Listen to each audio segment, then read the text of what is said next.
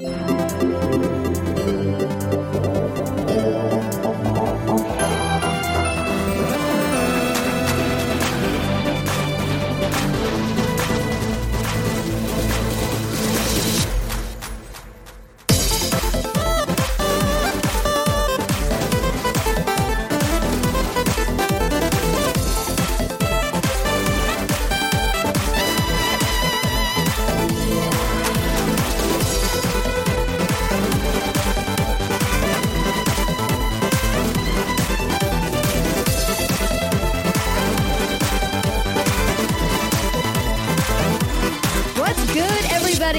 welcome to another episode of the What's Good Games podcast, your source for video game news, commentary, analysis, and funny stuff. I'm Andrea Renee, back from 3 weeks off the grid with Christine Steimer. How's it going?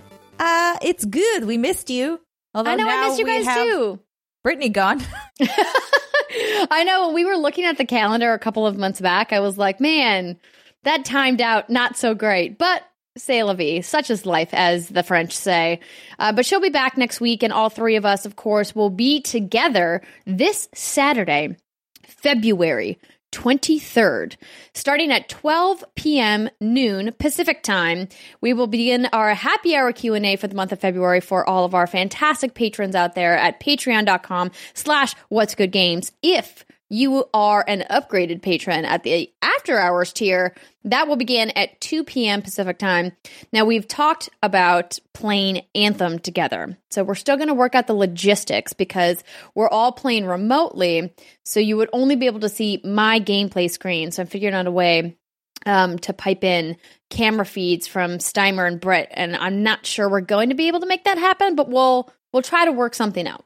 If it becomes either way, too you'll have complicated, my beautiful voice. Exactly. But if it becomes too complicated to play Anthem specifically because of that reason, or if Anthem launches on console on Friday and it's like a hot tire fire of server errors, which is possible, we might pivot to something else. So if you have specific feedback, of course, I'm going to be posting the links. By the time the show airs, the links will have already been posted on patreon.com/whatsgoodgames. So if you want to take advantage of those amazing opportunities to interact with us, please go check it out and let us know what you think.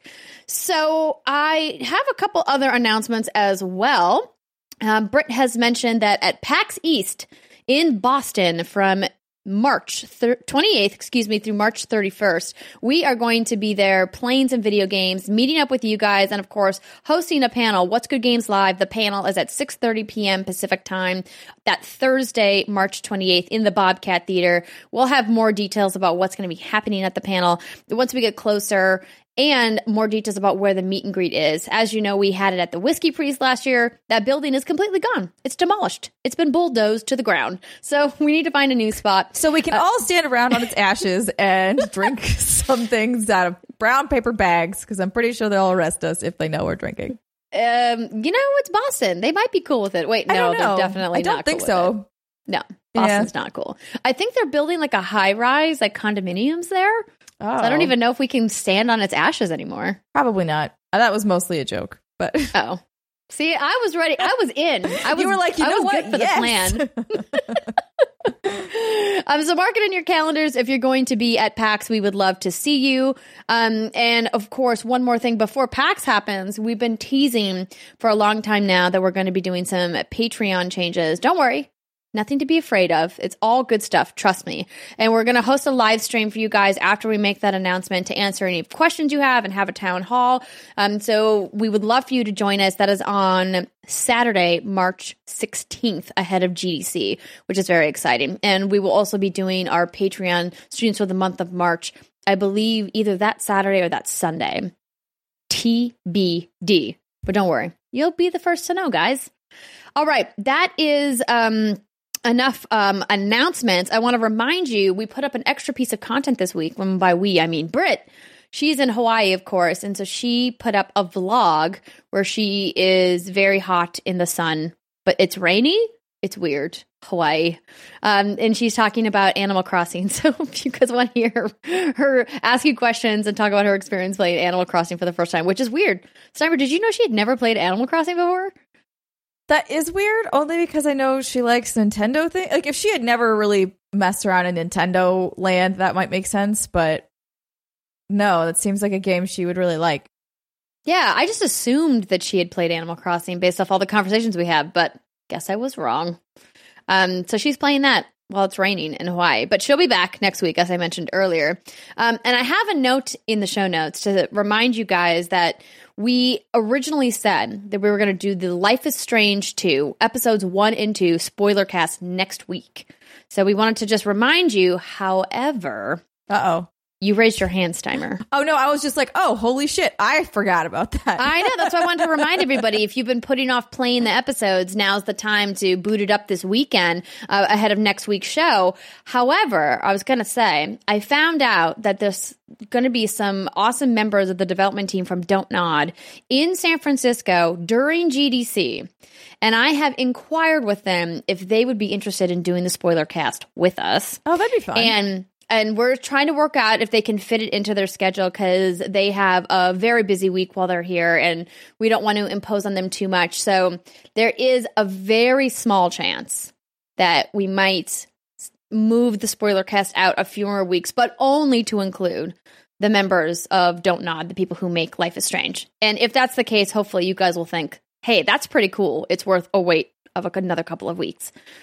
So I will give you an update on that once we figure the schedules out for GDC. Oh, boy.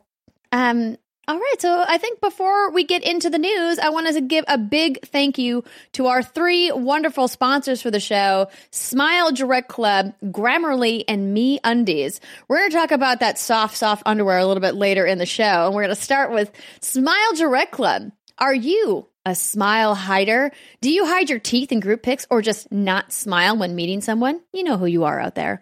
Because maybe you don't like how your teeth look. Let's get something straight. Your teeth.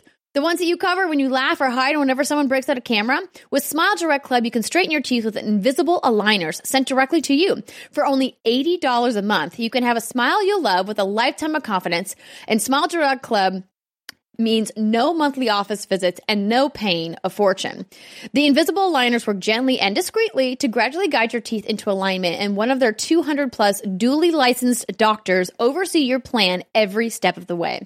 Go to SmileDirectClub.com to see real before and after photos of more than 350,000 satisfied grins. That's a lot of sets of chompers. You guys can order a free impression kit with a rebate or schedule a free 3D scan at one of their Smile shops. Plus, Smile Direct Club has an exclusive offer just for listeners of What's Good Games.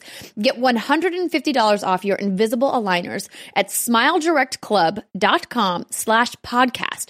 You need to use the offer code What's Good.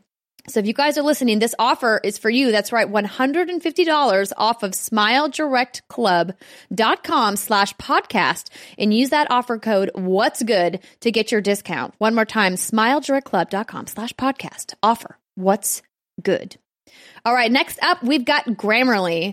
Grammarly is a communication tool that helps people improve their writing to be mistake-free, clear, and effective. They encourage everyone, even the best students and top professionals, to use Grammarly to do their best work and accomplish even more of their goals. So what exactly is Grammarly, you might be asking yourself? It's a writing assistant that makes you look and sound smarter. Start off the new year by easily improving yourself in your communication at work, school, and almost anywhere with Grammarly. They help people show their best self through writing and are available across platforms, including online browser extensions, desktop editors, and mobile keyboard checkers. Grammarly is available in browsers like Chrome, Firefox, Safari, Edge, and platforms like iOS, Android, Windows, and Mac. And, did I mention, it's free? You heard correctly, you don't have to pay anything to get started. Their free product reviews critical spelling and grammar. But when you're ready to really step up your grammar game, Grammarly Premium looks out for spelling, grammar, plus advanced punctuation, structure, style with context, vocabulary suggestion, conciseness, and readability for different occasions. For example, it can help you with your cover letters for jobs, your PAX panel proposals, or maybe even your Dear WGG letters.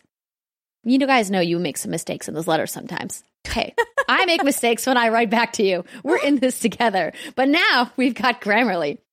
Polish up your resume to get that new job, or maybe just stop making typos on your phone, which I literally do every day. Fun fact, did you know that the word literally got flagged in my last Grammarly check because I use it too often, apparently? Yeah, It flagged me for using something too many times. They're like, hey, did you know that you've used the word literally like 17 times in this email? And I was like, oh, dang. I did not realize that. Oops, my bad. Stop using filler words by heading to Grammarly.com/what's good to get 20% off your Grammarly premium account today. That's Grammarly.com/what's good. Grammarly.com/what's good for 20% off your premium Grammarly account today. I was really surprised by how well Grammarly worked and how easy it was to integrate into all of the email apps that I use on my Chrome extension. So if you guys are struggling with your writing, because let's be honest, a lot of us have kind of like let it go a little bit since our college days, but Grammarly is here to help. All right, now it's time for the news. First up, Steimer, I want to know, how are you? I feel like I haven't seen you in a long time. I'm good. Plugging away at life, really. Just keeping on. Well, I'm excited that we have some travel in the books for you to come back to San Francisco. I'm stealing you away to talk about Patreon stuff. It's going to be very exciting. Wait, what? In March, when you're here. Yeah. Okay, sorry. I misunderstood what you just said. I was like, what are you stealing me? What's happening? Well, yes. I mean, and I'm going to force you to come down to GDC for a little bit. I know you've got work I've got and stuff. A gerb. A gerb. Like another Gerbs gerb. are important. It's true. But speaking of GDC, this was my segue. Oh, good. I see what you're doing there. My really bad segue that I kind of did too long of a workaround for. You've been on a break. It's okay. It's a little rough chuckles getting back in. So GDC, of course, is the Game Developers Conference. It's happening here in San Francisco starting March 18th through the 22nd, I believe. And Google has announced that they are holding a mysterious event at GDC. So a bunch of members of the media received a press invitation to come and see what Google has been up to. So we've been talking a lot about what Google could possibly be doing in the gaming space. We've seen a lot of people try Project Stream, which is their game streaming service that they kind of did a test run for with Assassin's Creed Odyssey late last year. And now they're finally ready to unveil it. And before we speculate about what they are going to unveil, I thought it was pertinent to read this question from Dear WGG writer Brandon, who says, hello, what's good? This week, in light of the Google announcing their plans to showcase what they've been working on for gaming at next month's GDC, I was curious if you feel this is one of the most anticipated presentations from the conference in its history. Are there any examples of major news items equal impact to come to GDC's past? Thanks again for taking my submission if you do, and have a wonderful rest of your day. So do you remember, Steimer, any really big GDC announcements? I've got a couple I can think of. Then you go, because off the top of my head, no, but I also am very tired. Yes. Well, while you think about it, one of the biggest announcements that I immediately thought of, Brandon, when you asked this question was the reveal of Project Morpheus, which was later dubbed PlayStation VR. And that happened at a GDC press event in the middle of the week because PlayStation always has a very big presence at GDC because it's an opportunity for them to, get together with developers and talk about their platform. And I'm sure PlayStation is going to be having meetings this year talking about PS5 because we know we're kind of getting near the end of the PS4 life cycle. And while obviously PlayStation 5 has not been announced yet, we all know it's in the works and that it's coming. So that's a really big announcement that I thought of right away that happened at GDC. And it used to be a bigger platform for announcements than it has been in the past. And now they're really kind of gearing it more towards developers than to consumers. Because I remember several years ago when I saw Uncharted 4 for the very first time at a GDC press event in a giant suite. And there was a big theater presentation and it was really cool. But we don't really see a ton of really elaborate game demos like that at GDC. It really focuses on mobile game development and indie games. At least it has in the last couple of years. It doesn't mean that we're not making some appointments and seeing some stuff, but just historically, it used to be a much bigger showcase event for software than it has been in recent years. There was also, sorry, go ahead. No, I was going to say my main memories of GDC, because for the most part I haven't attended, was when I worked at IGN, and going there, it wasn't necessarily to see games, but what we would do is we would go to panels that were about larger software titles and try to like pull news or interesting bits out of those talks with those developers and seeing like, and I think they basically still do that today. But that to me has always been what the show's been about. I think maybe because of that experience. So like for the most part, GDC is a time to network and not necessarily a huge time for events for me anyway. Or like for usually not a lot of massive announcements happening here. No, that's absolutely true. We usually have like one tentpole announcement. I remember a few years back when Epic Games, who always has a massive presence at GDC because of Unreal Engine, they have several different booths on the GDC Expo floor, and they do tons of different talks ranging from a variety of topics. And I remember when they held a press conference talking about the state of Unreal, and they announced that they were opening up the Unreal licensing and essentially making Unreal free, and that you would just have to pay like a percentage of your royalties, because it used to be that you used to have to buy a license to develop with Unreal. And that was huge news when that came out, when it did. So I have no doubt they have something up their sleeve for Epic Games Store, since that's been at the forefront of a lot of their publicity over the last couple of weeks / months. But when it comes to Google, we really have never seen Google at GDC in the form that I think it's going to be at this year. Now, YouTube gaming has always kind of been lingering in the background, but development is really not what YouTube gaming was all about. I mean, as you know, you used to work there. It's really more about it's really been more about content creators. And so just as a disclaimer to people, like, Steimer's not allowed to comment on this topic because of her former working relationship with YouTube. So I'm just going to give you guys like a brief rundown of what I think Google's gonna show, and then I'm going to recommend, if you want to hear more, please check out the episode of Kind of Funny Games Daily that I hosted with Greg earlier this week. It's the episode from Tuesday. You can check it out on their YouTube channel or their podcast feed. And basically what I said on that episode was, we've been hypothesizing about what Google's going to do in the video game space. And I'm going to echo what I said there, that I feel strongly that they're going to show some kind of small device, some kind of box, a la Chromecast, something that works with their cloud services and game streaming, but still is something retail that they can put inside of a Best Buy or a Target or on Amazon.com, something that they can sell to you in a box that is going to be really revolutionary in the way that people play games. I want to believe they're going to take the vision that Ouya had way back in the day. Do you remember Ouya, Steimer? Of course I remember Ouya. I think I still have one in a box somewhere. Yeah, that's how I'd like to say it. Yeah, well, they tried to do something revolutionary and obviously failed. And I think Google clearly has the resources to succeed and really pick up where that vision meant to be for like open source development and game streaming technology in a digital future, and really, get the ball going there. But I don't know when we're going to see this technology made available. We don't know what platforms it's all going to be on. We don't know who their gaming partners are going to be. That's really, to me, going to be the interesting thing to watch, is to see if they get any exclusive deals with any publishers. I don't think they will, because I think the install base across Switch, Xbox, and PlayStation is just too big to ignore for any publisher, unless it's a really small indie dev that they're taking a chance on. But that's not to say that they might not have like a smaller AA or single A game that they're launching with. Like, hey, today try out Google Stream or whatever they're going to call it, and play X game today. That's possible. But we obviously will bring you guys an update once that happens. It's just a couple weeks away. Let us know what you think. We still have time, Andrea. The month is not over yet. I know. I think I just realized February is so short because, it's got fewer days than the rest of them, which is I always forget that until you get to the end of the month and you're like, oh yeah. I mean, we technically have 3 weeks. Is it 4 weeks?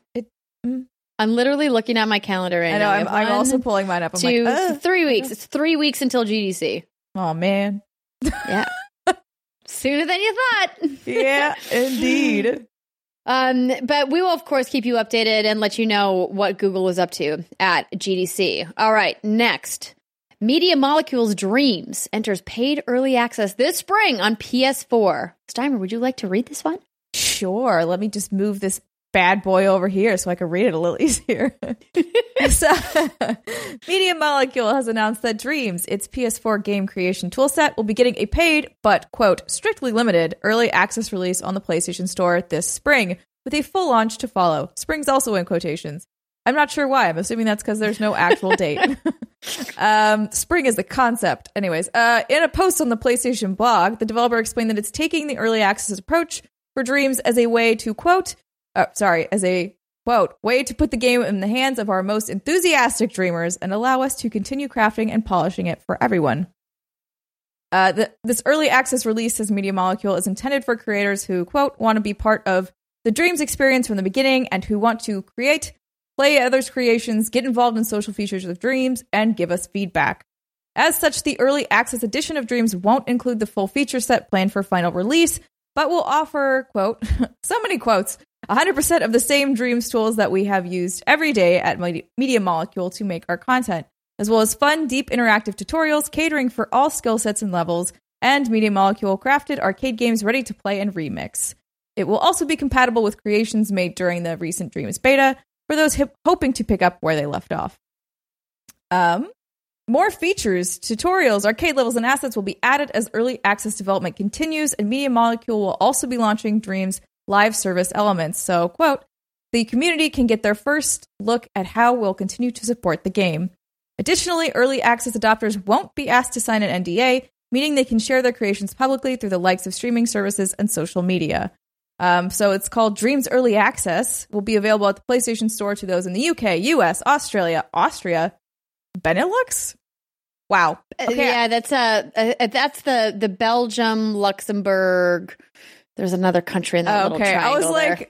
am I that? I thought myself fairly worldly, but I don't know what the fuck Benelux No, yeah, is. it's abbreviation. So yes, Belgium, the Netherlands, and Luxembourg. Oh, I've never heard that as a like conjoined region. Anyways, okay, cool. Good to know. I know all those countries. Good. I'm not uneducated. New Zealand, France, Switzerland, Italy, Germany, and Spain. It will cost $29.99 US and $29.99 euro as well. So this is speculation from the article, which actually, where is this from? I don't know. Says it's from Eurogamer. Eurogamer. Okay. They're speculating between £23 and £30 in the UK. And Media Molecule has not really elaborated more on that or offered an actual release date, but says that interested parties should go register for email updates to receive further information. So this is pretty interesting that they're finally putting like a flag down to say, okay, we're ready to come. And I'm actually really excited and happy that they decided to go with this plan, this early access plan to kind of roll out the launch. Because I think this game would have suffered terribly if it came to retail without an early access period for them to build user-generated content and also for them to work out any kinks and bugs and to figure out how the heck do you market this game anyway? Yeah, that's always been the question for this. The one thing that I feel a little bit, I mean, I agree that it needs some sort of an early access. I love that they're trying to use creators to give feedback and really build out this game and make it something that people can understand and not necessarily be intimidated by. However, my issue is that they're charging $30 for it. And I think I would feel maybe better about it if the people who are in this early access edition get some sort of accreditation or anything. I don't know. It just feels a little bit odd to make people pay to come in to essentially flesh out your game. Like, in all intents and purposes, they're doing you a favor. I see what you're saying, but I would counter that paid early access is quite common. It is a thing. I just disagree with them. Especially when it's being funded by Sony's Worldwide Studios, which is a whole different ball of wax than a lot of the games that we see come to early access on Steam, or even smaller indie games that come to game preview on Xbox and other platforms, right? Yeah. So I'm with you there. I think what they're saying is, hey, we have to not make this free to play, essentially, because we have to limit how many people come in. Yeah. But I think maybe, I mean, they're saying how selective it is. So if it's that tiny, I guess maybe even if it was slightly cheaper, I would feel a little better about it. If it was like $15. Like, I don't know what scale they're really talking about here for their quote unquote limited. And I don't think they are really going to specify. Right. But and it's not to say you shouldn't pay for this tool set. I think the tool set looks incredible. Yeah. Did you watch any of the projects that have come out of it so far? They put out a little like montage trailer when they made this announcement. Definitely worth pulling up and taking a look at, even if you watch it without the sound, because it's mind-blowing what people have made so far with Dreams, even in this early stage with the tool sets not being complete. And I think we always had a hunch that Dreams was going to be kind of really revolutionary and innovative when it comes to UGC content. I mean, Media Molecule clearly has a long history of that with Little Big Planet, but what they're doing with Dreams is really allowing a fledgling game maker who doesn't know how to use Unity or Havok or Unreal the opportunity to maybe realize their vision with tools that are very user-friendly. And some of the stuff that people have made looks so neat and so cool. I mean, somebody recreated PT in Dreams, which is wild. Yeah. No, yeah, again, I'm not trying to like knock Dreams itself, because I think it's a really interesting, I don't even know that I would call it a game. Game maker almost is more of what it is. It's game maker where you can enjoy other people's creations. Yeah. But I don't know. Maybe I'm just being weird about it. It's possible. I get weird about shit sometimes. It's okay. It's okay to be weird about it. I understand the hesitation. And I think generally when we hear early access, we associate it with something that's pretty broken. And I haven't heard or seen any reports on the subreddits of Dreams being broken. It just feels like it's clearly not complete yet, but they're being very transparent about that. Even here, they're saying it's a strictly limited release. They're calling it early access.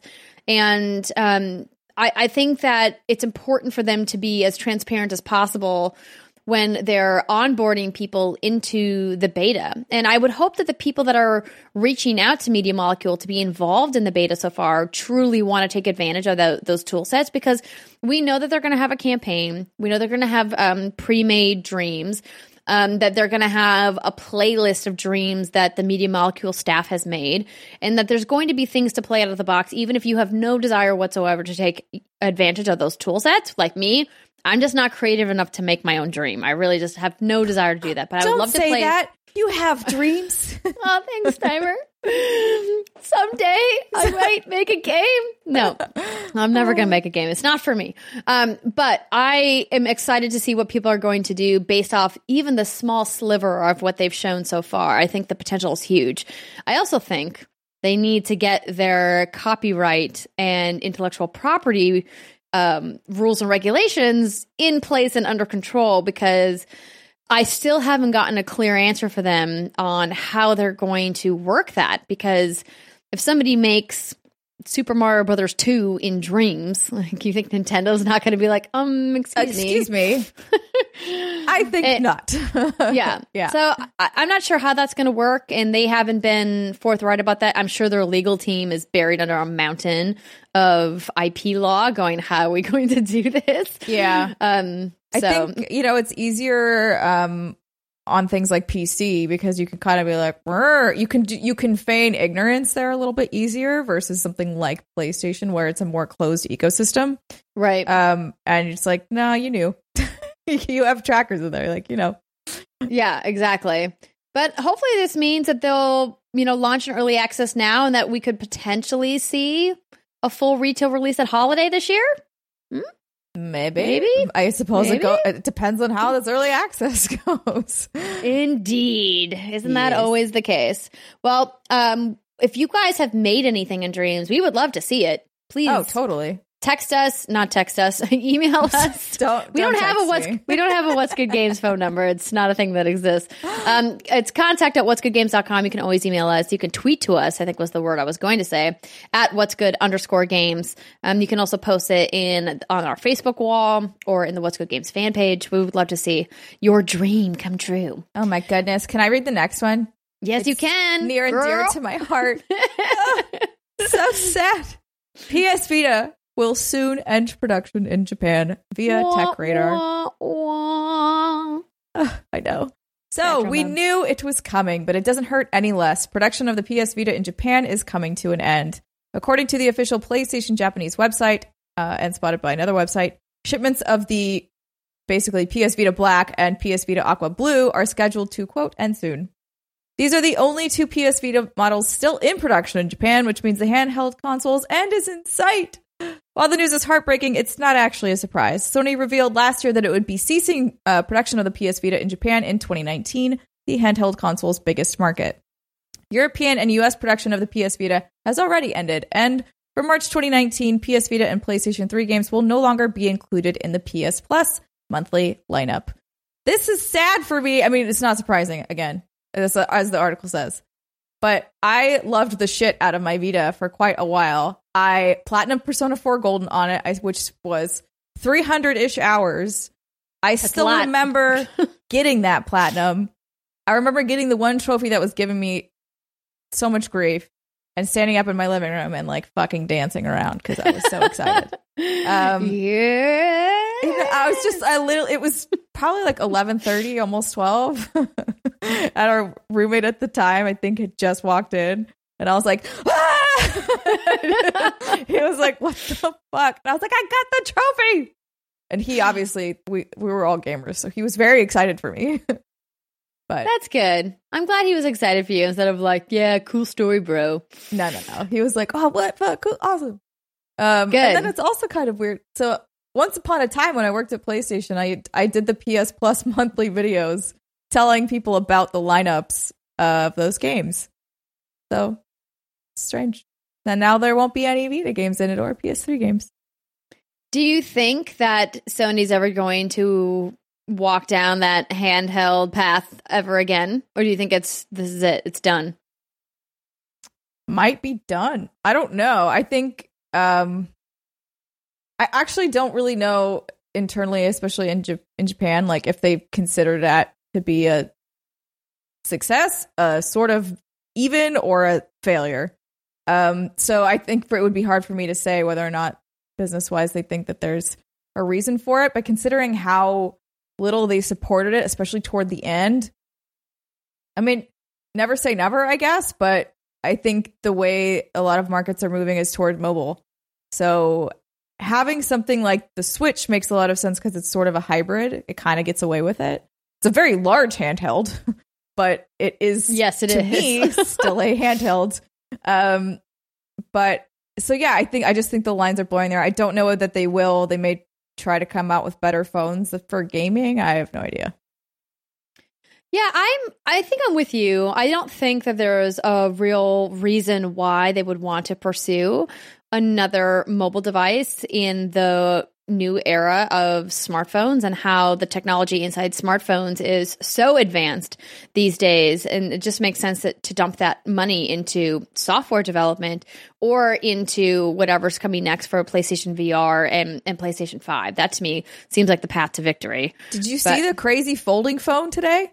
Yeah, I almost put it in the show notes, but I didn't. It's the Samsung Galaxy 10? Something like that. It's also like $2,000. But when you just said that, it actually sparked in my head. I'm like, oh my God, if like PlayStation made a weird sort of similar thing where you could flip it out and then have a bigger screen and then you'd have more room for, say, virtual buttons on the thing, that might be a more satisfying way to play a game on your phone. Yes. Well, to be clear, the Galaxy S10 is not the folding phone. It's literally called Galaxy Fold. Oh, well, that's a very yeah, and it's incredibly expensive. It says so over at CNET. They wrote it with its new 7.3-inch Infinity Flex display, a 7nm processor, Samsung's new fast solid-state storage and seamless flow between folded and expanded views. The Galaxy Fold breaks new ground at $1,980. That applies to pricing too. Oh my God! It's weird. It's a phone that folds into a tablet. $2,000. It's weird. I'm gonna have to like look at some videos on it and be like, what the heck is this thing all about? But yeah, I mean, Why make a Vita when you've got a Galaxy Fold? When you can just fold it for $2,000. Is this a gimmick? This is going to be weird, right? This is going to flop, right? This is going to be weird. I mean, I think the price alone means that it's going to, I don't know how to say flop, but it might. Yeah. Because like, people were bitching about the $1,000 iPhone. Which I bit the bullet and did it. I got the iPhone XS Max because I wanted the storage space, and I use my phone for work, and we're constantly uploading vlogs and photos and doing like actual work on our phone with digital video and other types of media. And so I was like, okay, I can justify this cost. But man, how does anybody else justify this cost? It's crazy. I don't know. So, and yeah, let I don't alone know. Doubling that.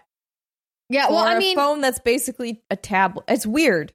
I don't quite understand it, but yeah, I also don't want to take a phone call on something that big. I mean, the XS Max is already huge. It's really, really large.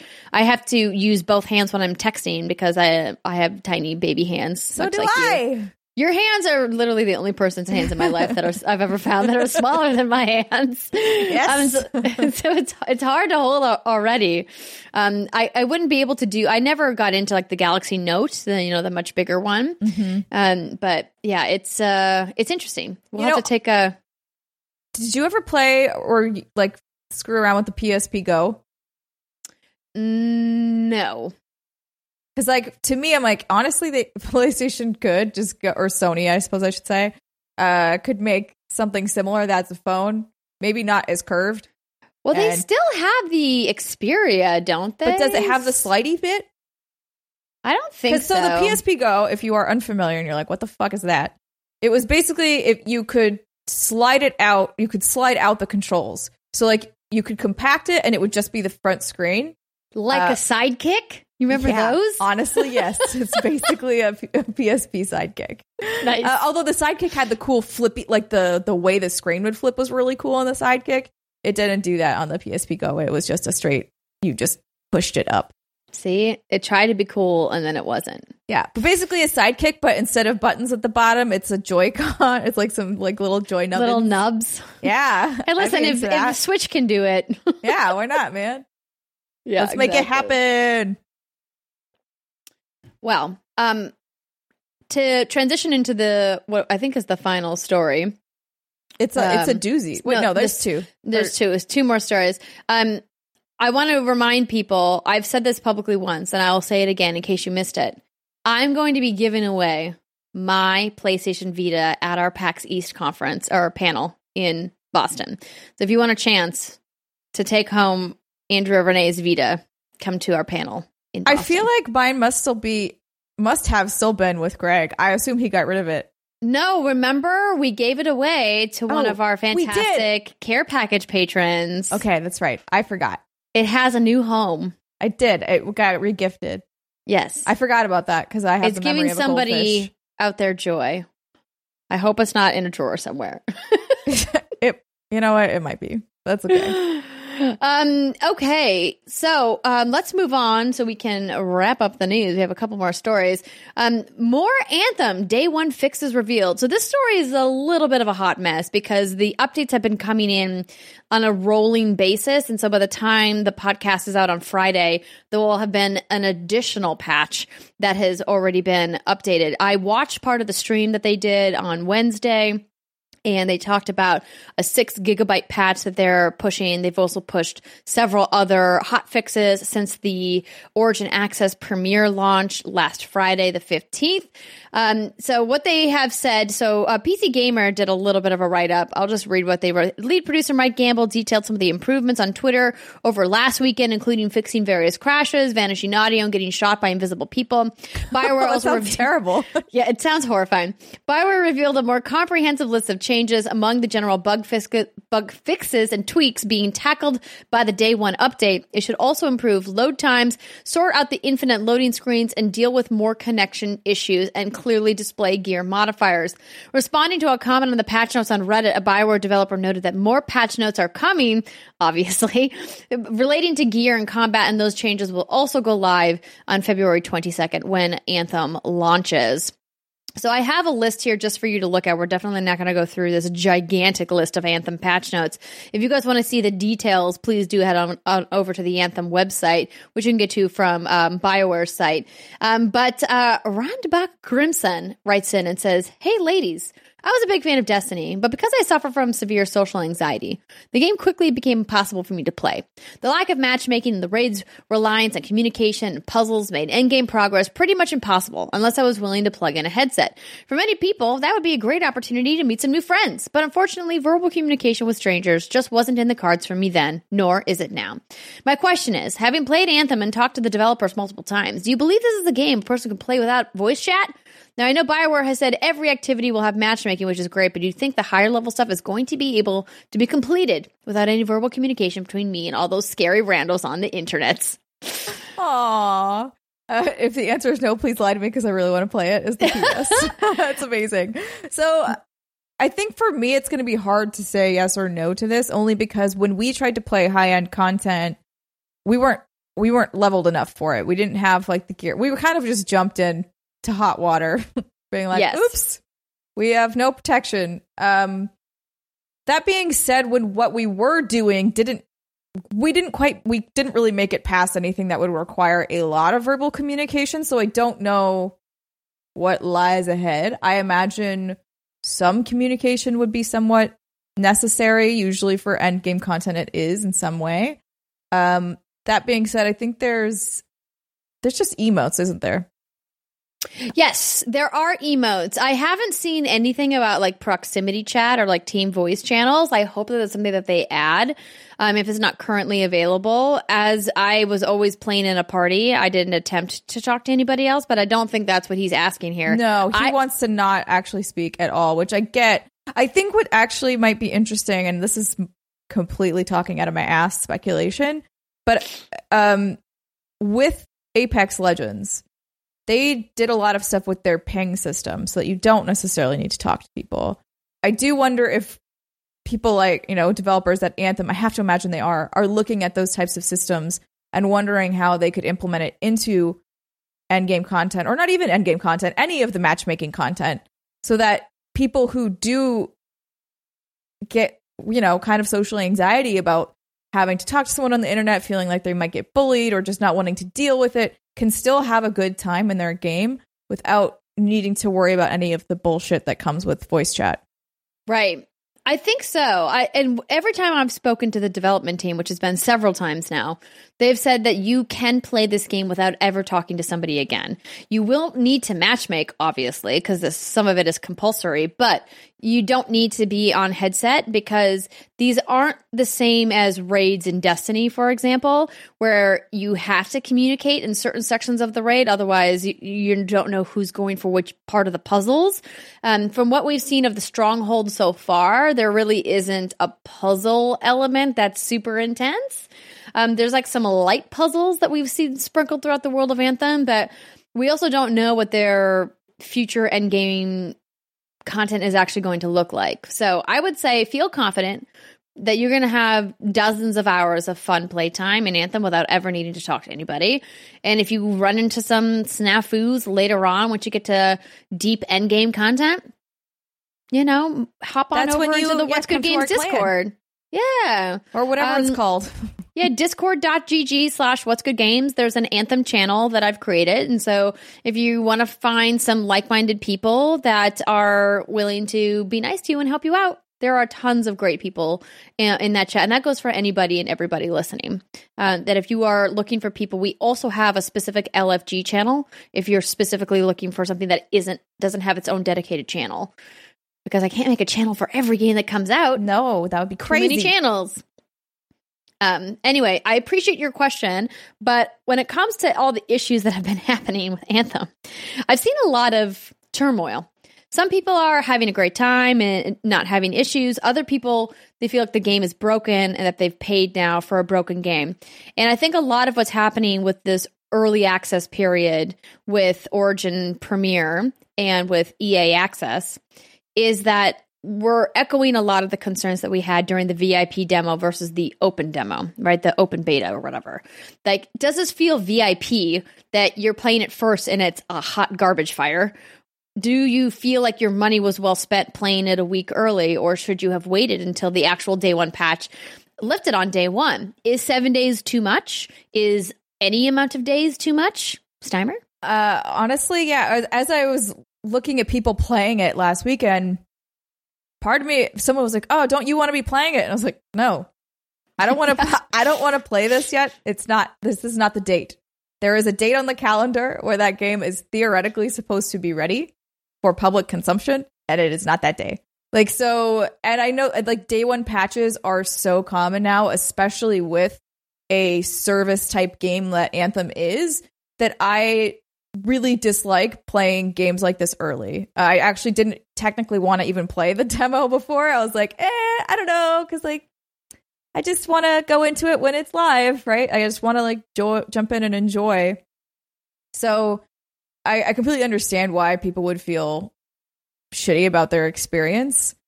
And I think it sucks too that people are like technically reviewing it off of this state when it's not even out yet.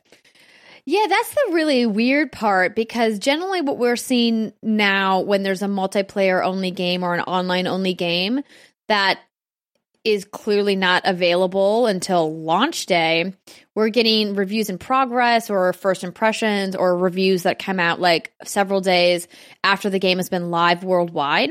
And I would hope that most people would reserve judgment until then, because clearly the servers aren't where they need to be, the patches aren't where they need to be, but I can't let EA off the hook for this. You know, Yeah, we talked about it a lot on Gamescast when I was on last week, and it was really interesting hearing Fran talk about it, because he's played more Anthem than anybody I know. I'm talking about Fran Mirabella III. He has a Twitch channel if you guys want to check out his Anthem gameplay. It's FM3_. He's played, at this point, over 50, maybe 60 hours of Anthem, which is wild to think about. Get a job, Fran. Yeah, I know. That is his job now. So I asked him a lot of questions, because I was like, just don't spoil any story stuff for me. But I was like, tell me about how it's been. Like, I'm really anxious to play. And he said, you know, like his biggest disappointment, despite the fact that he's clearly playing for his Twitch stream, is that he was really sad that there wasn't that unified launch day excitement where everybody gets the game at the same time, or we're all playing together. We get to have those water cooler moments where we're all in online forums discussing the game as a unified community. That it was so siloed with this very specific audience, and then there was all this anger and frustration with all of the things that were wrong with the game, and then people, you know, not giving it a fair shake because you're seeing certain personalities talk about some of their issues with the game, whether that be load times, whether that be matchmaking, whether that be some story blocks or some way that they have managed the progression in the game. It's tough. It's hard, and I don't like it. And it was funny because I said that on the show, and then someone tweeted to me and said, "Yeah, Andrea, but don't you get early access for games pretty much all the time anyway? Like, what's the difference?" And that really made me take pause. I was like, that's true. I mean, I do get advanced access to a lot of games, but I think the primary difference between what's happening with Anthem and what happens with the bulk of video game reviewers is that we never talk about the game publicly, right? There's no secret video game reviewer forum where we're all like talking about the game behind everybody else's back. And it's been tough for me to have to avoid our Discord because I don't want to accidentally see stuff about Anthem. Yeah, there's that. And then I think it's also whenever you're reviewing a game, normally if there is a day one patch or there's something coming, the developer or the publisher or whatever, or actually the PR rep, the developer's not really talking to you, should preface the code you have with, hey, these are the things that will be coming day one. So if the load times suck, they will be addressed day one patch, whatever, like certain things that you're prefaced with so that you have an understanding of what the final product should be. And then you can obviously verify that on day one. But this is just a sort of a weird thing because kind of similar, even when they did the VIP demo, I was like, this just to me sort of is a weird marketing move that I'm sure they thought was a really good idea. But it only is a good idea is if you're 100% solid on the code. Right. And you know that you're going to deliver a quote VIP experience. Otherwise, don't call it that. I don't know do you know what they called this early access window? Well, it was Origin Access Premier, and so you have to pay for a Premier subscription plus the price of the game on top of that. Mm-hmm. So you're paying probably like, I think Fran said he paid $100 in order to be playing early in the early code. And it's like, it's one of those things that's like, I agree with you, Steimer, a lot that the messaging is super important, and they whiffed it. Yeah. I mean, down to the memes about the spreadsheets about how to play Anthem on a variety of different platforms and what you get. It's like, I would hope that by now publishers will have learned that, you know, a lot of gamers don't want or need all those bells and whistles. If you want to have digital content that's add-on, put it in the game as a microtransaction. We'll buy it then. But like gating content from pre-orders is just exhausting, you know, and it's a practice that I've been very conflicted about over the course of my career, because clearly I worked for GameStop TV for many years where we were pushing those exact pre-orders with digital items all the time. It was literally my job to do that. And I was of the mindset that, hey, if you know you're going to buy this game, if you know you're going to buy Resident Evil 2, the remake, right? You know you're Brittany and you're obsessed with this game. I mean, and you get something special by pre-ordering it, like she got the deluxe edition with like a special gun and a special costume, I think, then go for it. There's literally nobody stopping you from saying, I don't want this. You know, like it's just an option. It's all about player choice. But when it comes to gating access behind a paywall or for pre-orders to the same content that everybody else is getting, then it gets a little bit stickier for me. And I haven't quite sussed out exactly how I feel about it, because there's so many different shades of gray of like the different types of marketing shenanigans that's happening now. Well, I mean, this is literally, though, similar to what Dreams is going to do. You are going to pay me money. You are going to get a tool. It is probably going to be broken a little bit. Well, the key difference, though, is that they're saying it's early access. That's what I'm saying. That's not what Anthem did. Or what I'm trying to communicate is that a lot of it is in the messaging, and it is in how you are able to frame expectations for players. Because when you tell me that I have Origin Premier Access and I'm paying you a bunch of money for it, I'm expecting a certain level of quality with that. This isn't, you know, and so I think that that's kind of where they ran a foot of themselves. They shot themselves in the foot a little bit. Yes, I'm with you. I think, honestly, it's interesting to watch EA marketing, only because I once upon a time used to work there, but at this point it's been I don't even know how many years. A lot of years. A long time. And to me, it's like, oh, it doesn't feel like they've evolved a lot. It feels similar to how games were very much marketed 4 or 5 years ago. Yeah. And I think it's interesting. Oh, this is more of like an EA story point, but I think it's interesting how Apex Legends came out, because they basically shirked EA marketing. They said, we're going to do it. And they did it, and they fucking nailed it. So like, yeah, they really did. So I just found it to be an interesting data point that, like, poor Anthem. I still, obviously, as a BioWare fangirl, as someone who technically worked for BioWare, again, that was like years ago. I can't even count. But I clearly am biased in this regard, and I want this game to do well because I really love the people there, and I don't know. I want it to be good. Damn it, right? I know. I think we all do, right? I think we're all gunning for it. We want it to succeed and do well. Yeah. So I think, you know, for me, it's one of those things where I just wish they had a better team that was able to really frame expectations and not try to overhype a thing that maybe shouldn't be overhyped. Like, you really need to know what you're delivering to a player in order to know how to market it. Like, all right, real talk, devs, how good is this demo going to be? And if they're like, yo, we locked that code in December and so many changes have been happening, like, maybe don't do that. Like, you have to listen to them. Yeah. Well, Well, anyways, rip. It's launch day today, so let's all cross our fingers that they are able to work out some kinks as quickly as possible, and that once we all get our hands on it and we'll have impressions for you next week, that they will be good ones. This giant list of patch notes you have here, which we're not going to read because good God. Was that for today or is this all day one patch? This is in the day one patch. Got it. Okay, cool. They have been doing some smaller patches. Yeah, along the way. But this is like the 6 gigabyte patch you have to install on day one. Got it. Yeah. And I imagine they're going to continue to add to these patch notes in the few days that are left. Totally. If you launch. are a player that like doesn't need to be day one, I would say hold off a little bit on Anthem. It's one of those games that's just going to get better over time. Exactly. I would say even like 60 days from now when they launch the first like post-launch content, or maybe even in March when they launch the first, I think that's actually when the first post-launch thing is coming. That might even be a better time to wait and get in, because I know a lot of people in both the Facebook group and in the Discord are like, oh my gosh, do I do the Division 2 or do I do Anthem? I don't know. Do you want to be Iron Man or do you want to wear a parka? Yeah. Do you want to wear a parka? No, I was kidding. There's no, I mean, I'm sure there are parkas, but. There are. Julian confirmed to me. Yeah. Not to be reductive.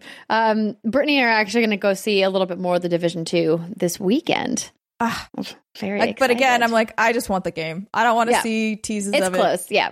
Well, normally we probably wouldn't do additional coverage, but there was a lot of questions that went unanswered in my interview that I did with Julian because of time constraints, and so I think we're going to get a little bit more time. So if you guys have questions about the Division, let me know. I think I had some and I forgot what they were already. So we'll powwow this weekend, yeah. Let me just read this last story really quickly so we can take our first break of the show. PUBG Mobile welcomes zombies in Resident Evil 2 crossover. So this write-up comes from Shack News. If you've been enjoying your Battle Royale fix on the go, your experience is about to get a dose of fear. The newly announced crossover PUBG Mobile will meet Resident Evil 2 for an entirely new mode called Zombie Survive Till Dawn. It's the culmination of the Resident Evil 2 cross-branding partnership that was announced at the PUBG Mobile Star Challenge 2017 Global Finals. Human players will face off against creatures that get more dangerous as the sun goes down. The mode features 3 days and 2 nights in a 30-minute round, dropping 60 players into the Battle Royale match with a twist. As they fight to be the last human standing player, they will have to fight off various zombies like the police zombie, Lickers, and G1 along with others. And yes, Mr. X is in the game. Oh my god. Not only will the standard zombies become enraged, but special enemies like tyrants will also randomly spawn during the nighttime. Along with this new mode comes Leon and Claire skin sets and costumes for Ada and Marvin. The PUBG Mobile 0.11.0 update is available now and includes the Resident Evil 2 crossover mode. Grab your nearest mobile device and see if you can survive the Battle Royale. Probably not. Yeah, no, I heard this and I was like, I have to read this purely because Brittany would want us to talk about it if she were here, because she's obsessed with Resident Evil 2. And I know full well that she would have no desire to play PUBG, but she will definitely download PUBG Mobile just to play this mode. And I hope that she has downloaded it wherever you are in Hawaii right now, Brittany. Well, you'll back God. By the time the podcast airs, she'll be back. And we'll talk to her about her experience on the show next week. But I thought this is a really cool crossover. This is something that would get me to boot up PUBG on my PlayStation or on my Xbox. I'm confused because they keep talking about mobile. Is this only in mobile? It's just for the mobile version. Huh. And that's a bummer. I'm like, why? This sounds so cool. It must have to do with the way that they've optimized the gameplay, because clearly developing purely for mobile is completely different than for multi-platform. But I was like, dang. Bummer. Yeah. I think it's a really interesting partnership, but I guess I'm curious because I don't know. Obviously, Fortnite kind of took its lunch, but I wonder what if are there just more people on mobile? Is that why they would choose to do this partnership there? Or I don't know what their player base looks like right now in terms of the breakdown on console versus PC versus mobile. That's a good question. I think perhaps, let me go down a theory lane here for a second. Maybe Capcom or one of Capcom's partners was working on a mobile Resident Evil 2 like companion game, because that seems to be very popular these days. And then they had some kind of meeting with PUBG, or maybe one of Capcom's licensing people or marketing partnership people or whatever had some kind of meeting with one of PUBG's people. Maybe they were having cocktails at one of these trade shows that we always go to all the time. They're like, hey, what are you working on? Oh, I'm working on this. What are you working on? I'm working on this. And they're like, what if we teamed up and worked together on this? And then Capcom was like, you know what? We didn't really want to finish spending all that money doing a standalone mobile game anyway. Why don't we just do a crossover with PUBG and make it a brand new PUBG mode? Because clearly this is a standalone mode. It's not in PUBG. Yeah. Yep. It's just a theory. Survive till dawn. Have no idea if that's true or not, but I mean, who's to say? Someone knows, but it's not us. It's not us. All right, well, that's going to do it for the news this week. We're going to take a short break. When we come back, we're going to talk about what we've been playing. Stick with us. We'll see you in a minute.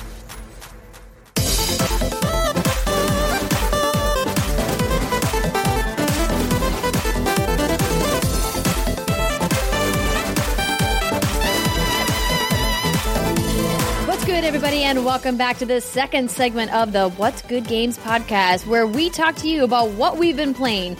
And this week's hands-on impressions are brought to you by MeUndies. Steimer. Yeah. Do you have some details for me about MeUndies? Oh, I sure do. So, everyone listening, ask yourself this one very important question. Is your underwear making you happy at this very moment? Or were you not even thinking about your underwear? Wouldn't you like to be wearing underwear that is so soft that you feel like you're making love to an actual cloud all day long? Well, I've got one word for you, MeUndies. I'm actually wearing a pair right now. BuzzFeed said this about MeUndies, quote, they feel like actual heaven against your skin. We're going to assume heaven is really soft in this context. Ask Men said that they feel like silk drenched in hand lotion. And they are so soft that Kenny G thinks about them to get inspired to write his next song. Amazing. MeUndies uses the coveted micromodal fabric, which is a full 3 times softer than cotton. Take that, big cotton. Not only will you feel like your loins are being hugged by joy itself, but MeUndies gives you multiple style options for both men and women. Choose between classic colors to adventurous prints like significant otters, which sounds adorable, plant babies, and shamrocks. Speaking of prints, why not match your bottom half with your better half and get matching prints for both you and your partner? MeUndies is also the go-to for the softest loungewear this side of the Mississippi. Hang out in their super comfy lounge pants and onesies. Yup, MeUndies makes onesies, and they're incredible. MeUndies has a great offer for our listeners, so for any first-time purchasers, when you order MeUndies, you will get 15% off and free shipping. So this is pretty much a no-brainer. You get 15% off a pair of the most comfortable undies you will ever put on. And so to get this 15% off your first pair, free shipping, and a 100% satisfaction guarantee, go to MeUndies.com/WGG. That is MeUndies.com/WGG. The significant otters print is adorable. And that shamrock print you can do in men's and women's matching just in time for St. Patrick's Day. Nice. Just an FYI. If you've been waiting to pull the trigger on MeUndies, now is the time. I've got the hearts 50%. That they did for Valentine's Day. Ooh, I love that one. Yeah, they are really soft. We'll have to think of something very clever to say in the next time. We'll be like, What's Good Game says they're as soft as something really clever. We'll think of it. I'm trying. Yeah, we will. We'll work on it. We'll let you know. Exactly. All right. So, in the show notes here, I have that Britt has been playing in the sand, which I don't know if is true or not. She might have been playing by the pool. So I'm not trying to show you my manicure. I'm trying to get my camera to pop back into focus. So fancy. Mine are just gray. I like it, though. It's a very classic color. Goes with everything. So you finished Crackdown 3. I did.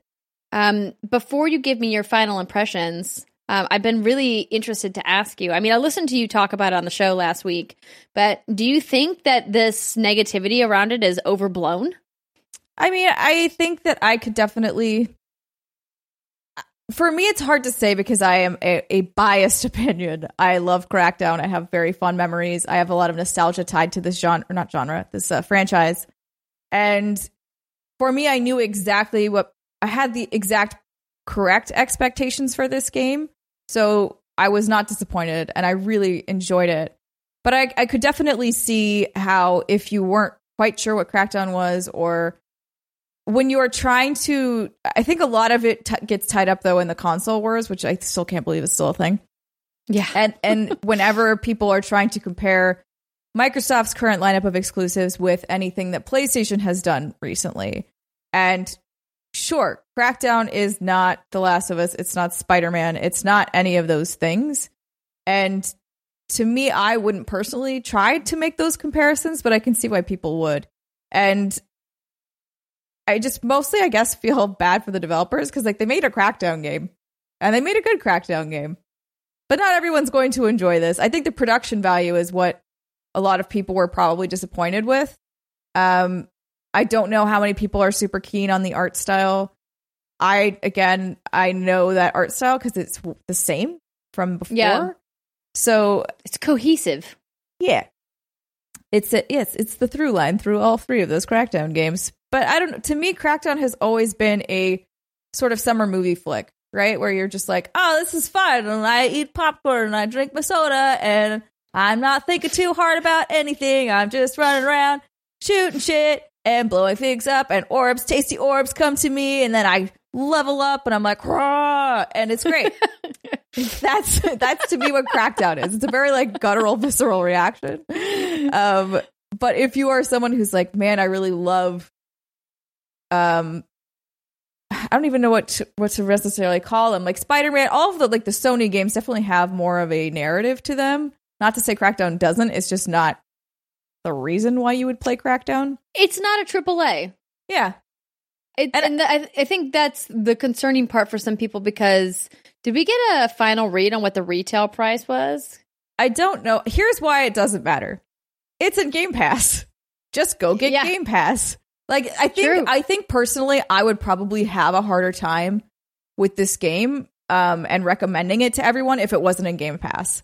Yeah, like $60 is a lot of money. I work, I pay my own bills, I pay for all of this shit, and it's like $60 is a lot. Keep paying the telephone I understand bills, keep paying my automobiles. Sorry, I just immediately thought Destiny's Child. I mean, yes, very much a little bit of that. But so I definitely understand how it can be hard to stomach. But since it's in Game Pass, and Game Pass is $10 a month, and I think right now is $2. Like that's yes. It's a no-brainer. It's worth $10. It's worth $2 for sure. Like you can definitely, and it's not one of those games where like you can definitely just finish this game, and if you wanted to like bounce out of Game Pass, thing you could do. It's interesting because I feel like every major game that has come to Game Pass as an Xbox One exclusive, with the exception of Forza Horizon 4, has been this game that's like, I wouldn't pay for this at retail, but I'll buy it on Game Pass. And I don't know how I feel about that because I appreciate what Xbox is doing with Game Pass, and I think that it's clearly a move to a subscription-based service that a lot of publishers are exploring right now. Obviously, look at Origin Access Premier with Anthem. But it's hard to argue against people who are saying, well, I can buy Spider-Man for PS4 for $59.99, or I can buy Crackdown 3 for Xbox One for $59.99. And those are not apples and oranges when it comes to quality of games, the amount of content that you can play, and just overall game design, right? And I would go back to saying, yeah, but we knew that this was going to be the thing at least for the time being, until, we got that amazing slate of studios that Xbox has acquired back at E3. Those games, which are going to elevate the next generation of Xbox, aren't going to be ready for a couple of years at best. And so that's kind of aggressive, depending on whether or not they are making new IP, like building from scratch lore and all of that shit, because that takes years. Right. And so I would say I'm with you that I think the game is being rightly critiqued as a retail launch. And if Microsoft had just said, this is going to be an Xbox Game Pass exclusive where you can only buy it on game, or you can only play it, but if you buy a Game Pass subscription.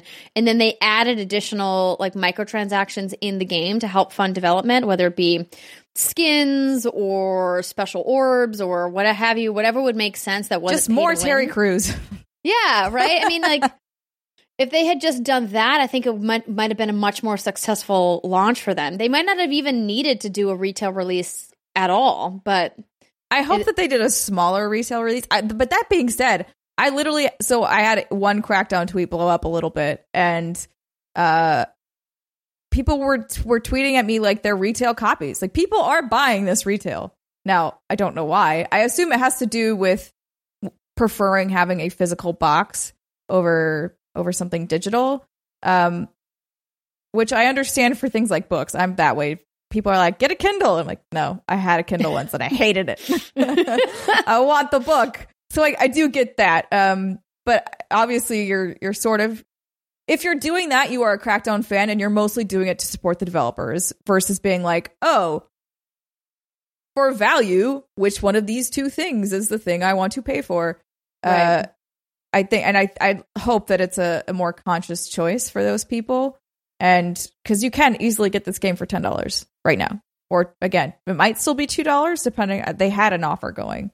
I think what I'm interested to see with Game Pass, because to your point of like everything they've released in so far has sort of been like, besides Forza, has been a little bit, I mean, not quite ready, I guess is what I would say. Yeah. And like, look at Sea of Thieves now versus when it launched last year, you know? Yep. It's like night and day with that game. Totally. And I think what I will be curious to see is how they could possibly sustain when their actual AAA starts coming out, like Halo. And then you're telling me that you're going to put that in something that's $10 a month. Versus, to me, it's just, again, somebody smarter than me has crunched these numbers. They have figured it out. I fucking hope. But yeah, well, there was actually a story that came out, I think it was over the weekend, last weekend. Let me just do a quick Google search here. Well, this is, I'm not seeing it come up right away. I thought that they talked about it on Games Daily, how it was being really successful, but the Game Pass. Mm-hmm. Yeah, I mean, it's how it like increased the amount of games that people are buying, and their overall purchases went up if they were a Game Pass subscriber. That makes sense. So basically, Game Pass subscribers they hope to make into whales at some point, or like people that are going to continue to purchase these things. Yeah, that makes sense. They also just announced that they're adding Alien Isolation and Epic Mickey 2 to the games for February, in case anybody is interested. But yeah, it's certainly something that, oh, here it is from Windows Central, the write-up. It says, Xbox Game Pass significantly increases game sales and playtime, says Microsoft. And the subscription, which is $9.99 per month, is doing rather well. Since the service launched, many gamers have been asking Microsoft how many subscribers it has. And while usually the company doesn't comment on sales figures, during an interview between Microsoft's Executive Vice President of Gaming, Phil Spencer, and Level Up, the former revealed a general count. There are millions of subscribers already, he has said. So $10 a month, millions, means they're making at least $10 million a month from this, which is pretty good. Let's see here. So the quote here for the stats that Microsoft gave are 20% increase in playtime with Game Pass subscribers, 40% increase in the number of games played. Whenever new games enter Game Pass, active players double, 25% increase in pre-orders, and 10% increase in franchise sales. Interesting. I mean, that's hard to argue with. Yeah. I'm curious to know how this will affect NPD, though, because NPD doesn't really track it. And so I wonder if Microsoft's games will just naturally look like they're doing less successfully over time, because they are tying a lot of their things into a subscription service where you can no longer tie whether or not someone technically purchased it for that thing. Obviously, there's correlation. If you buy it around the time a game comes out, you could naturally assume that that's why they're getting into it. But Yeah, unless Microsoft is reporting their numbers directly to NPD, which they do sometimes. So we'll see. Maybe. But I'm saying for Game Pass, you could not just bundle for Crackdown, for instance.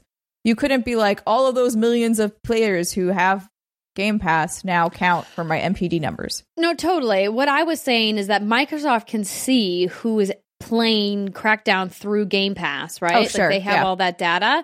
So they could technically go back to, because I remember them talking a lot about Game Pass players on Sea of Thieves and Game Pass players for State of Decay 2. So they can say, we have 3 million people playing Crackdown 3 on Xbox Game Pass. I just pulled that number out of a hat. That's not a real number. Right. But for example. Yes. That makes sense. Yeah, they could do that. Something to ponder for sure. I wanted to talk a little bit about a game that I've been playing called Tetris 99. Oh my goodness gracious. Have you downloaded this yet? No. It's free. It's free, I do know it's free, but it sounds like Nintendo subscription. You know what? I find Tetris stressful enough to begin with, let alone having a bunch of other people trying to fuck me up.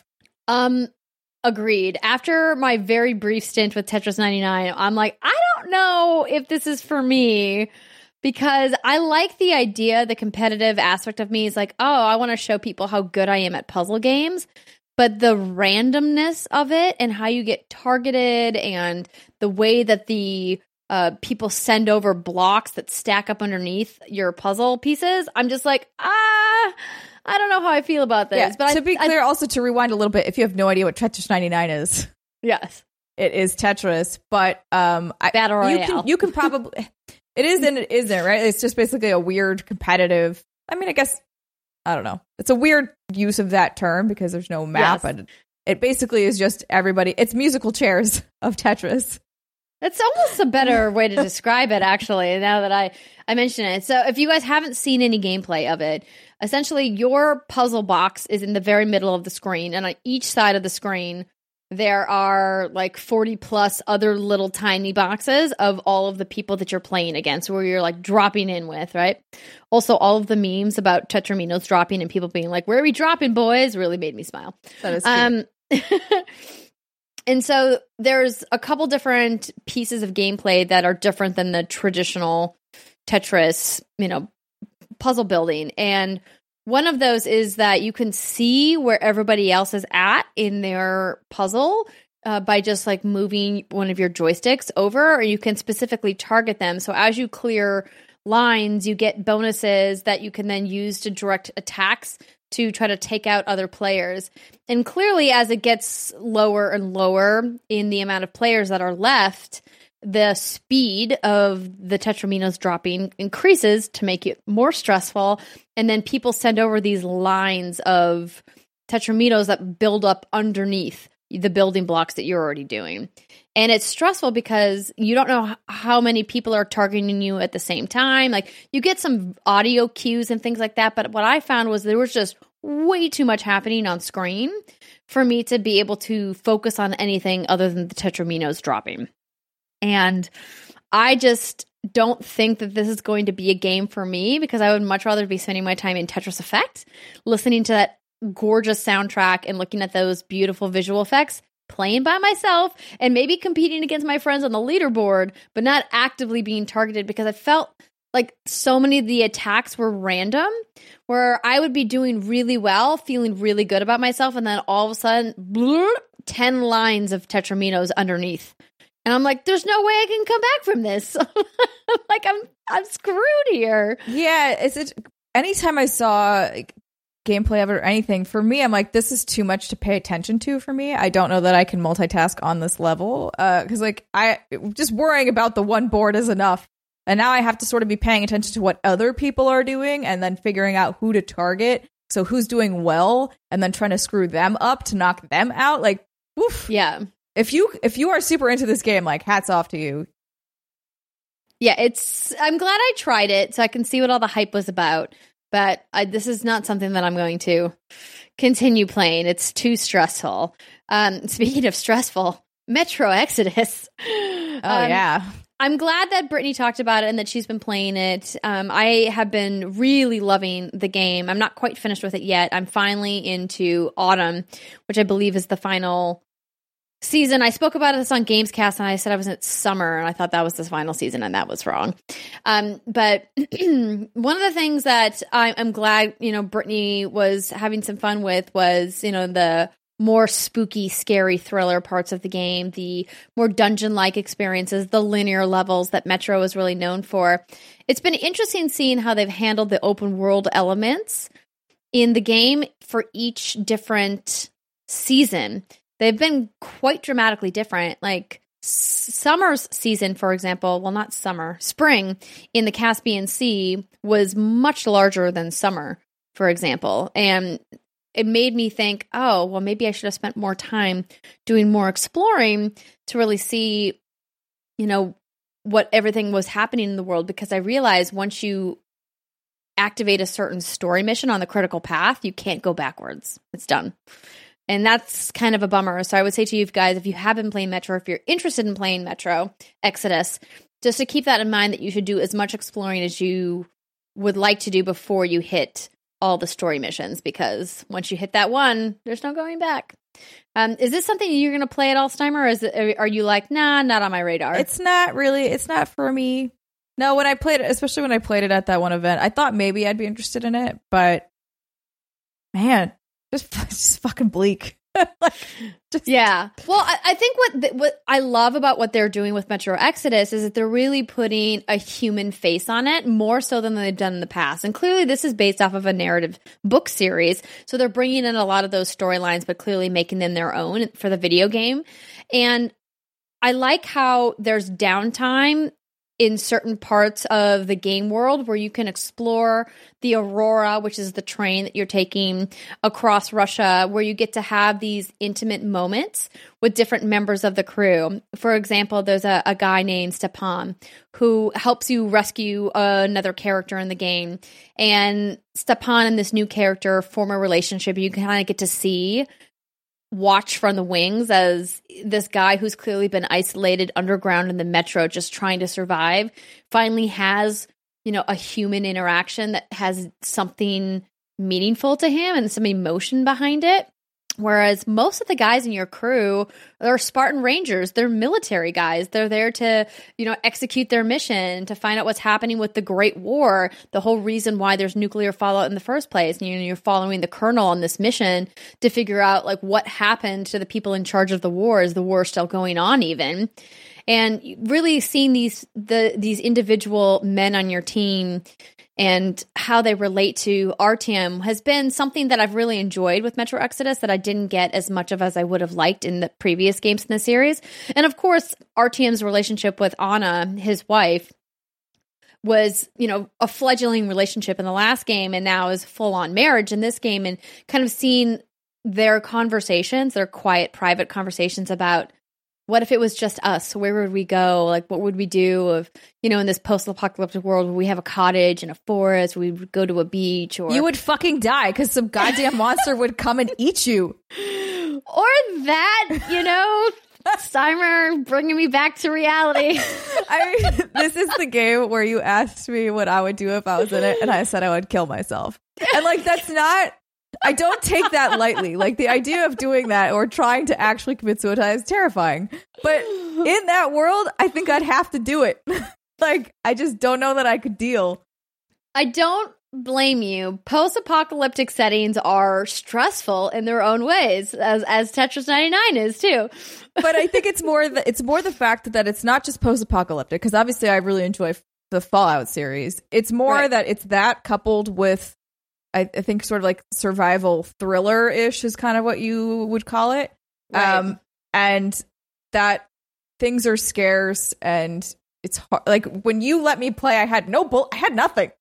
I was just run away, I guess, from everything. Well, they also didn't let us play on the lowest difficulty setting during that demo, and I played the first 2 seasons on normal mode just to get a baseline feel for the way the developers intended for the game to be played and to really see the survival mechanics in action.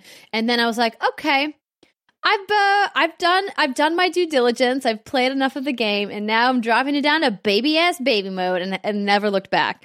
Now, that's not to say that there hasn't been moments where I've run out of certain kinds of ammo, but certainly much less stressful now, where I'm not having to really make as thoughtful choices. So if I want to like spray some bullets, I can, and I can get away with it. But you still have to scavenge and find crafting materials and be monitoring, the day and night cycle and monitoring your air filters. I mean, they've given you a lot of tools to make the game more approachable if that style of gameplay isn't your cup of tea.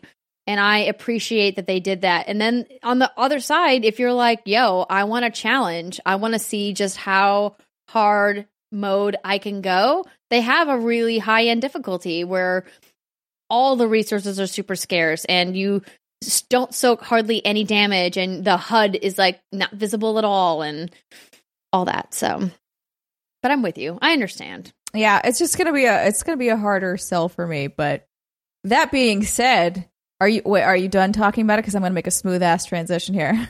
Oh, the one last thing I wanted to mention. All right, transition ruined. So I'm sorry about your smooth ass transition. I just have to say, because it's something that I don't think Britt touched on too much, but there's a lot of narrative choices that come from your actions in the game.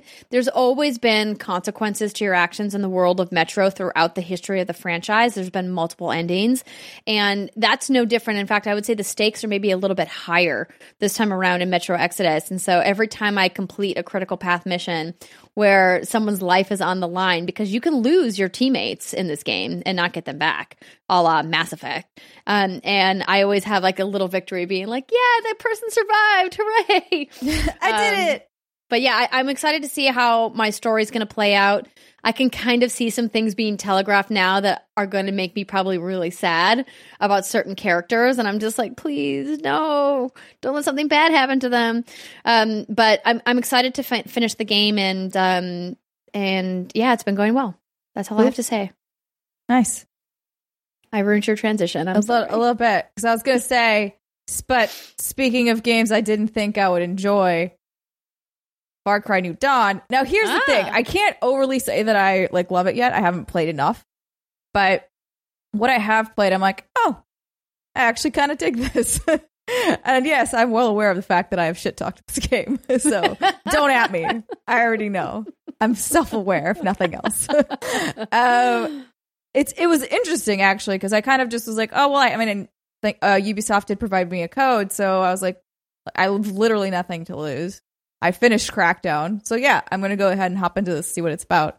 I actually dig the aesthetics way more than Far Cry, the other Far Cry. Yeah, OG me too. I like the pink flowers everywhere. I'm into it. The water's really, the sky is beautiful. The sky looks like, I keep wanting to say Aurora Lights, but that's not technically what they're called. Northern Lights. Borealis, yeah. And it looks like constantly like that. The water is this very interesting shade of blue. Basically, we should nuke everything because it looks so pretty. Oh my god! Like, come on! If you're telling me that this is what it looks like after 17 years after, God, it's like really nice looking. And I don't have to wear a mask or anything. I apparently can go in the water and not die. Like, what are the downfalls? I don't know. Obviously, everything's blown to shit, but we have rebuilt. I think what I am most excited for, because Brittany kind of explained a bunch of the mechanics of it last week. I do like that they've sort of simplified a few of them, and it's all just really about your components and the gears that you're grabbing in order to craft things at Prosperity. Yes, that is the name of the main town, or your hub. And what I'm looking forward to more, though, is when I kind of get to the weirder shit as you unlock different levels of Prosperity. So right now, I feel a bit basic. Like, they give you the first gun to craft, and it's the stealth saw gun where you just shoot out little blades and it bounces around people. I literally said out loud, oh, fuck yeah. I was just like, oh, yes, this is fun. I enjoy this very much. Give me more weird shit. I want your weird apocalyptic guns. I don't want your boring basic bitch handgun. I don't want it. It's boring and stupid. Like, if you're gonna go apocalyptic, go apocalyptic. Let's go. Anyway, but it does look like a lot of the later guns are kind of more in that vein, at least design-wise. I have no idea how they fire because I have not unlocked them yet. But you can bet your sweet ass I will once I get to that point. Because that is what I really enjoy, sort of offshoots like this when they do lean super heavy into it. And they're like, you know what, just, I don't know, build a gun that shoots potatoes. I don't know. Who cares? Build a gun that shoots potatoes. What do you think about the twins? I haven't gotten too much of them. I've mostly been running around doing other things. I've been exploring. I've been collecting a whole bunch of your brosifs, people who are either your companions or I mostly just leave them at camp. The guns for hire? Yeah. But then I just got the next good old boy, little Timber, who's a good pupper. And he's so cute. And I'm like, oh my God, now they're pitting Boomer against Timber. What am I going to do? Which one's gone? What? I know Boomer is gone. But his spirit lives on in Timber. That's cute. And Timber just looks so soft and cuddly. I'm basically immediately switched from Carmina, who is like the first person you get, to Timber, because I was like, I love the animal companions in Far Cry because they don't talk at me. You mentioned that when we were talking about our preview time with New Dawn. You were like, are there animals that I can play with? And I was like, yes, because the humans just bug me. And actually, I tweeted about it, like, 'cause granted, it's not that bad in Far Cry, but it is just a thing in general in video games where your friggin' companions get stuck in doorways and you're like, move, get out of there. What are you doing? I need to leave. It's like, nope. I'm trying to find the text I sent to Brittany. Because this is a very minor nitpick, but I thought it was funny and that people would enjoy it. Said, how the fuck do you deal listening to this bitch grunt while you run everywhere in Far Cry? I was like, I've been playing for 2 hours and I'm going insane already. So when you run, I don't feel like I noticed this much in last year's, but I feel like every time I'm running anywhere, I am just constantly gasping for breath in a really obnoxious way. And I wish that there was a toggle where I could just be like, I don't hear this audio anymore. Yeah, that's weird because there's not really a stamina system, right? There is a little bit. So it's part of the perks that you can upgrade is your sprint ability and your underwater and all that. Yeah. So it is, yes, a little bit. I've upgraded that once because I thought it would make it better. I was like, this might be a waste of points, but goddamn, I can't listen to this anymore. Stop getting so breathless. And she still does it a lot. So it didn't help that much. Maybe the higher levels make it stop. I don't know. But right now I'm like, I'm going crazy. Please stop breathing so heavily. You just got to start taking vehicles everywhere. In Far Cry, it's easier because you just put it on auto drive. But honestly, in open world games, I tend to go on foot almost everywhere. Unless it's real far. And then, yes, I'll just be like, all right, I get in the car now and I look on my phone while I put it on auto drive and pray to God I don't crash into something. Or you can fast travel too. Yeah, fast travel is a thing. I also went ahead and I'm going to like unlock those perks at the camp because I just tend to use fast travel and then hoof it. Yeah, well, I guess when you're hoofing it, you can like get crafting materials and go hunting and all that stuff. Yeah, I just like the options of. I feel like you just get to explore a little bit more. You run across things you may not have if you were just driving in your car. Whenever supply drops come around, I think it's a little easier to go grab it. You're like, oh, it's over there. Cool. I shall go get this thing now. Yeah. But yeah, so far I'm enjoying it. I think I can't say for certain that I'm definitely going to beat it. Here's what I'm worried about. I'm worried I'm going to lose interest in this game the minute Joseph Seed comes back because they're already telegraphing it. They're like, oh, we've seen some we've seen some weird shit around, and I'm not even that far into the game. And I'm like, I don't want to see him again. just no. Please, like, no thanks. I'm good. Yeah, no, thank you. Pass. Pass. So again, that's not tech. I don't know. I don't know what's going to happen because I have not finished this game, but I hope it's not too much of him. Yeah. I don't know. I have yet to start that game because I've been trying to, in the few days that I've been home since getting back from Australia and DICE, I've been just trying to finish Metro. So I've been kind of mainlining that. But I did find a little bit of time to play a game on my phone. Do you have other thoughts you would like to say about Far Cry New Dawn?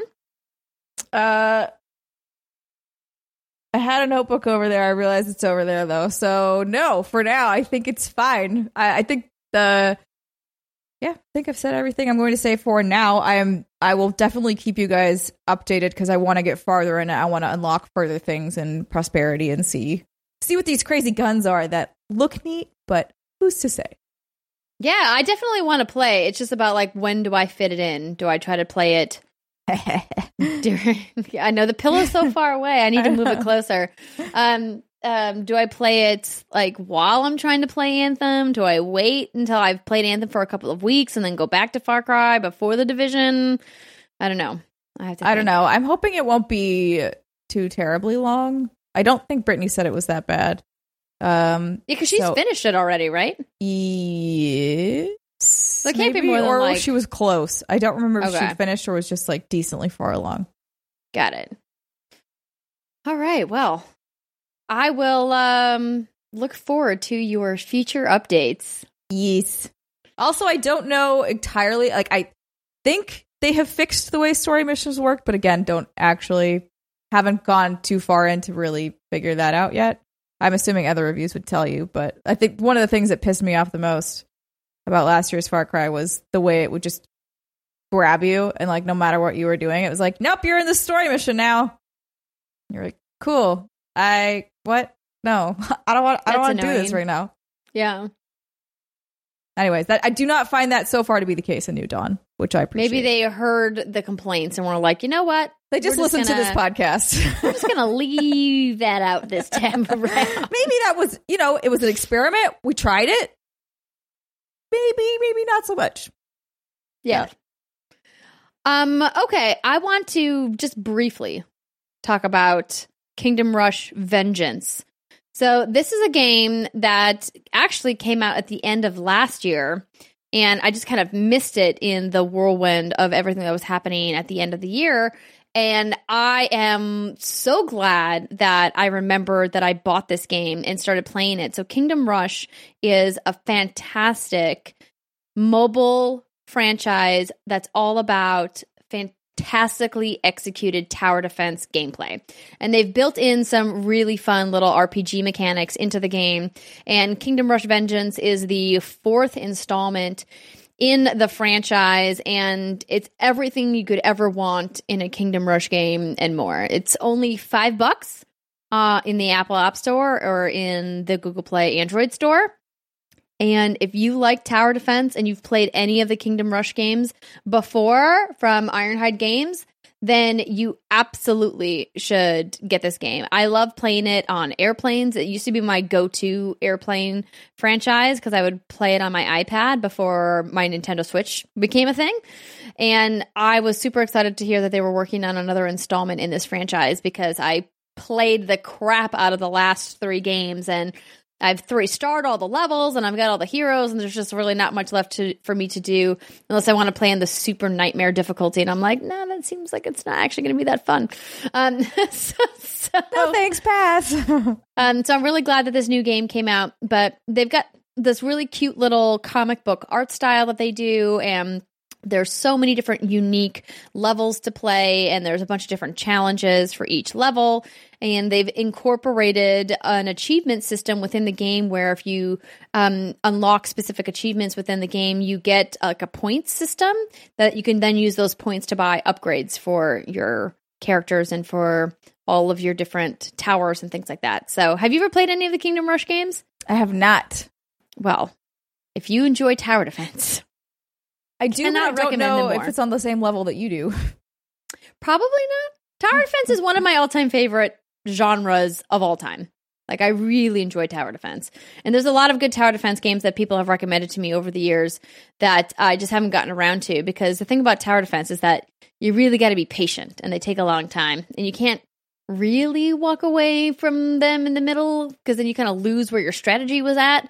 But mean, I guess you could technically. I was also a big fan of Monsters, Pixel Junk's game, and I never spent enough time with Monsters 2, which came out, but I have been playing this. So I'm just in the early levels, but I just wanted to remind people, if you forgot about Kingdom Rush, go pick it up. It's available now. You're like, it real good. It's good. It's a good game. And I was asking you before the show, Steimer, what Glass Masquerade is. So Glass Masquerade just recently came to Switch. I believe, let me see when it was. It's on Steam already. Obviously, it's already on Switch as well because I've been playing it for a little bit. But it is a puzzle game, but not like a video game puzzle game. It's literally jigsaw puzzles. So what you are doing in the game is all of the puzzles, the jigsaw puzzles are clock faces, and they're done in this really beautiful, like, stained glass Art Deco style.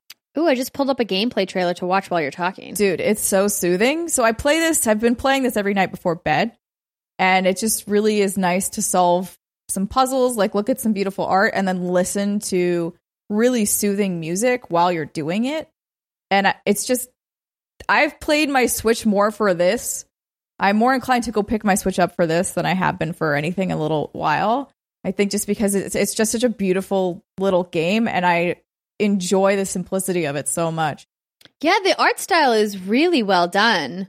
It's like the stained glass of all the different clock faces is really pretty. Yeah. The only thing that's sort of weird is it's basically twice as much on the Switch. So on Steam it's $5, but on Switch it's, I think right now, I just looked it up, it was like $9.59. Does the Switch version have more levels? Don't think so.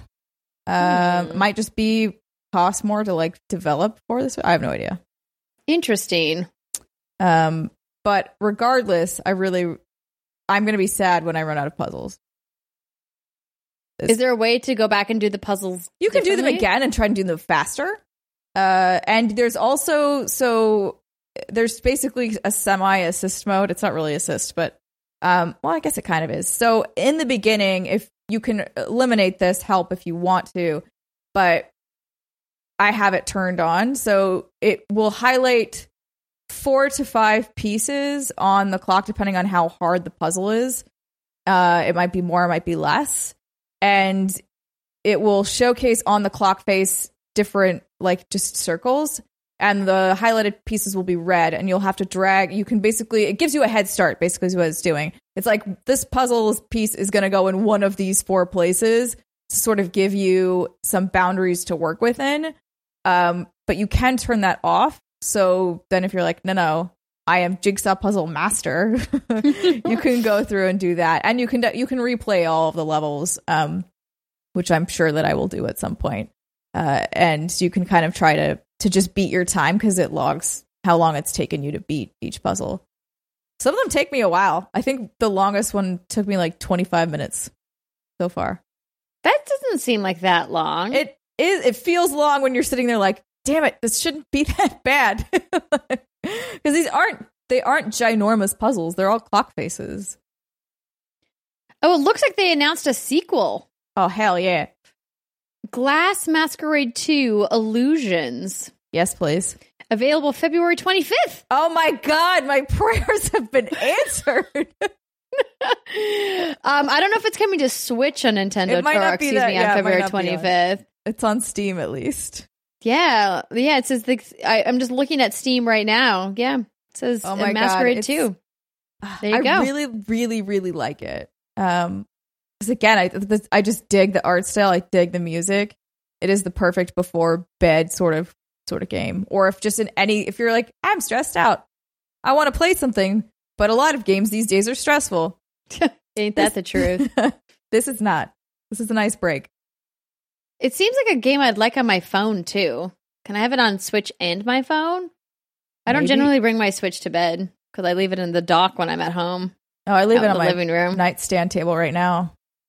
See, you could just move your dock to your nightstand table. That would require me to have a television in the bedroom, which I have outlawed. Why would it? The dock is just, yes, you can dock it to your TV, but I guess maybe just set up a power station too. It. Yeah. Yeah. Oh, I never thought about that. We do have an extra dock lying around. Oh my God, perfect. Go set it up. Look at you, now. Steimer, with all the bright ideas. Well, this has been fascinating. I never would have thought to check out Glass Masquerade before, so thank you for the recommendation. I enjoy a nice, soothing puzzle game with beautiful artwork and nice, relaxing music. That sounds cool. Yeah. And now you have the sequel to look forward to. I'm so excited. I didn't even know it. It's funny because somebody in the Steam comments was like, why didn't they just bundle the old one with the new one for a Switch launch when the new one comes out? I'm like, that would have been genius. That would have been really good. It's not too late. They can still do it. I'm sure Nintendo has certification you have not passed, but you can still do it. Yeah, that's probably right. That's probably true. Well, thank you, ladies and gentlemen, for tuning into the show this week and being part of the What's Good Games family and our community. I just want to give you guys another reminder that this weekend, so if you're listening to the podcast on Friday, tomorrow, February 23rd, is when all of our fantastic Patreon streams are going down. Again, that happy hour Q&A starting at 12 p.m. Pacific time, and the after hours gameplay stream starting at 2 p.m. Pacific time. Again, patreon.com/what'sgoodgames for all of those details and links that you're going to need. Don't forget to mark your calendars for March 16th for our Patreon update live stream. And of course, we'll be at PAX East on March 28th in the Bobcat Theater. All of this, of course, is on our social media channels and on our website if you forget. But if you just happen to be at your computer and you have your calendar open, you want to make a little reminder, go for it. We'd appreciate it. And as always, if you have not yet subscribed to the podcast, that helps us out so much, you guys, much more than you would think. If you want to go one step further, if you can't support us on Patreon because of stuff happening in your life, that's okay. Maybe drop us a review in iTunes or in Google Play, or head on over to YouTube and hit subscribe there. Or maybe just say something nice about us on the internet somewhere and let us know about it. That would make us feel good. I actually put out a link for testimonials for our new video that I'm going to be editing for our relaunch in March with the Patreon changes. You can find that link on our Patreon page or in the Facebook fan page, and we're going to be tweeting it as well. But essentially, if you love What's Good Games and you've had a positive experience listening to the show and you have something that you would like to say to us about it that you would be okay with us including as a testimonial in our upcoming video, I would love to hear from you. So you can find that link again at patreon.com/what'sgoodgames or in the Facebook fan page. We will also be posting it on our Facebook wall at facebook.com/what'sgoodgames and, of course, over on Twitter. That's it. Have a lovely weekend, everybody. We'll be back together, all three of us, next week. I know it's been a long time coming, so don't fret. Until then, I'll see you next time. Bye.